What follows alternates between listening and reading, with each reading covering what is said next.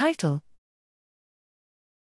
Astrocytes regulate spatial memory in a sex-specific manner. Abstract: Cognitive processes and neurocognitive disorders are regulated by astrocytes and have prominent sex differences.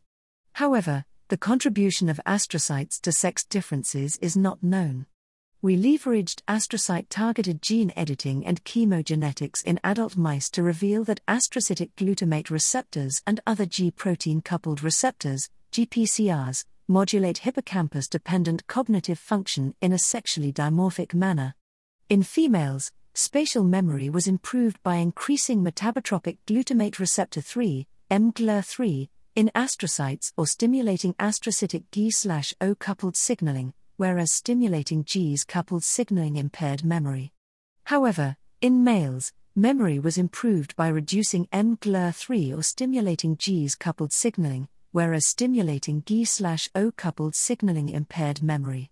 Thus, memory requires a sex-specific balance of astrocytic G's coupled and G/O coupled receptor activities, and disease-associated alterations or therapeutic targeting of these pathways may cause opposing sex-dependent effects on cognitive function.